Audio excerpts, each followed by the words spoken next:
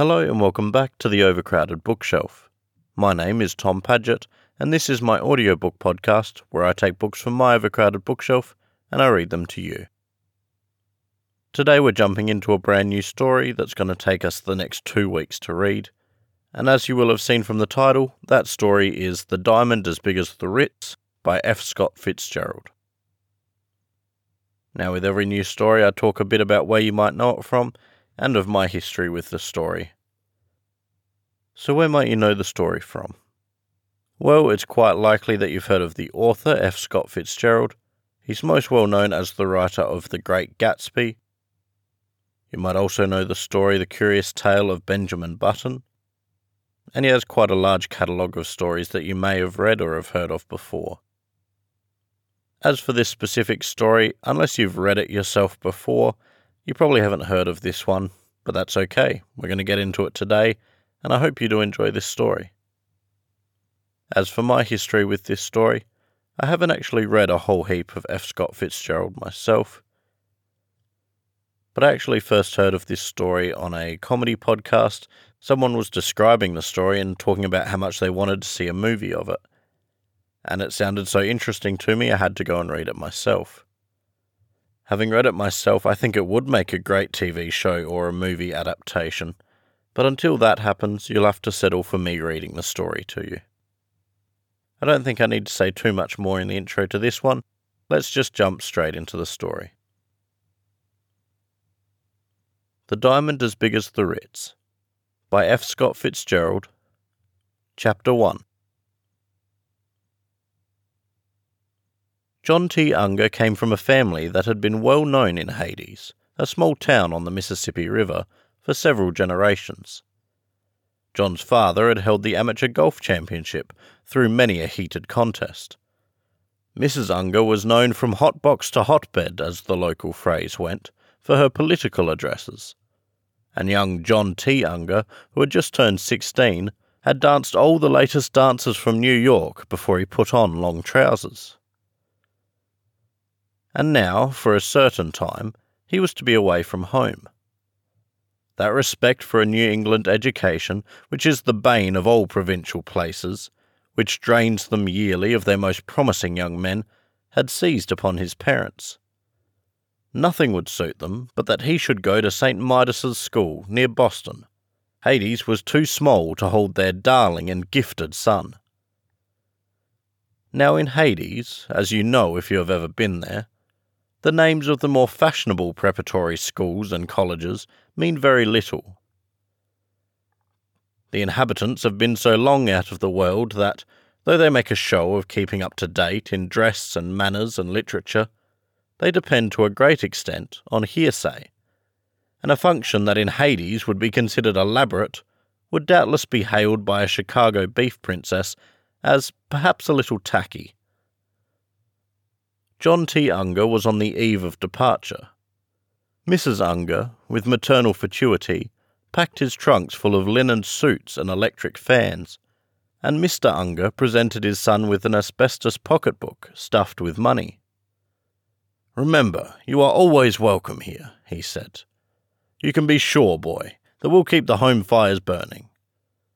"I know," answered John huskily. "Don't forget who you are and where you came from," continued his father proudly, "and you can do nothing to harm you. You are an Unger from Hades." So the old man and the young shook hands, and John walked away with tears streaming from his eyes. 10 minutes later he had passed outside the city limits, and he stopped to glance back for the first time. Over the gates, the old-fashioned Victorian motto seemed strangely attractive to him. His father had tried time and time again to have it changed to something with a little more push and verve about it, such as "Hades, your opportunity," or else a plain welcome sign set over a hearty handshake pricked out in electric lights. The old motto was a little depressing, Mr. Unger had thought, but now... So John took his look and then set his fate resolutely towards his destination. And, as he turned away, the lights of Hades against the sky seemed full of a warm and passionate beauty. St. Midas's school is half an hour from Boston in a Rolls-Pierce motorcar. The actual distance will never be known, for no one, except John T. Unger, had ever arrived there save in a Rolls-Pierce, and probably no one ever will again.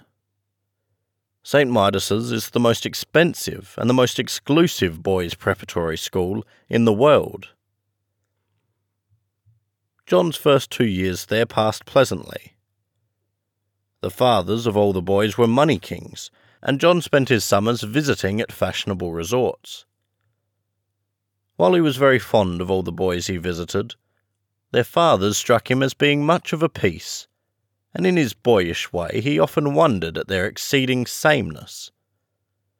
When he told them where his home was, they would ask jovially, "Pretty hot down there?" And John would muster a faint smile and answer, "It certainly is." His response would have been heartier had they not all made this joke, at best varying it with, "Is it hot enough for you down there?" which he hated just as much. In the middle of his second year at school, a quiet, handsome boy named Percy Washington had been put in John's form. The newcomer was pleasant in his manner and exceedingly well-dressed, even for St. Midas's, but for some reason he kept aloof from the other boys. The only person with whom he was intimate was John T. Unger, and even to John he was entirely uncommunicative concerning his home or his family. That he was wealthy went without saying, but beyond a few such deductions, John knew little of his friend, so it promised rich confectionery for his curiosity when Percy invited him to spend the summer at his home in the West. He accepted without hesitation. It was only when they were in the train that Percy became, for the first time, rather communicative. One day, while they were eating lunch in the dining car and discussing the imperfect characters of several of the boys at school, Percy suddenly changed his tone and made an abrupt remark. "My father," he said, "is by far the richest man in the world." "Oh," said John politely. He could think of no answer to make to this confidence. He considered, "That's very nice," but it sounded hollow, and was on the verge of saying, "Really?" but refrained, since it would seem to question Percy's statement. And such an astounding statement could scarcely be questioned. "By far the richest," repeated Percy.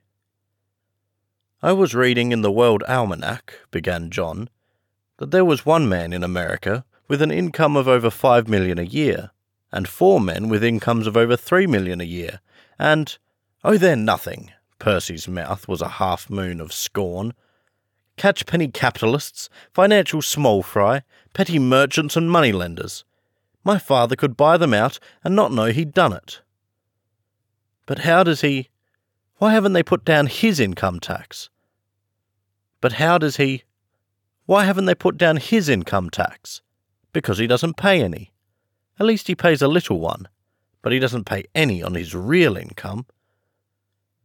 "He must be very rich," said John simply. "I'm glad. I like very rich people. The richer a feller is, the better I like him."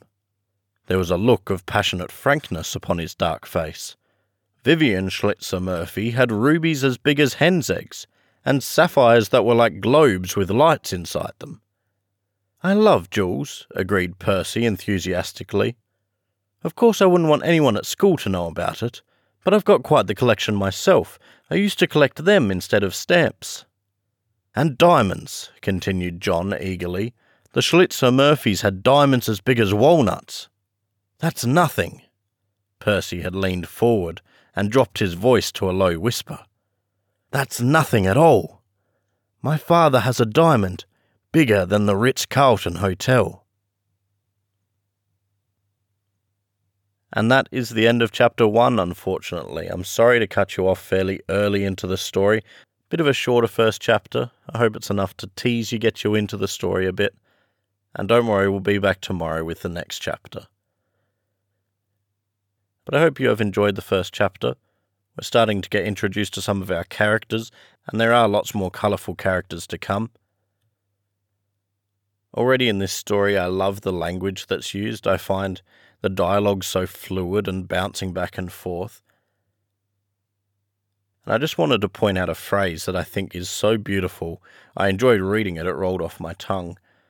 So it promised rich confectionery for his curiosity.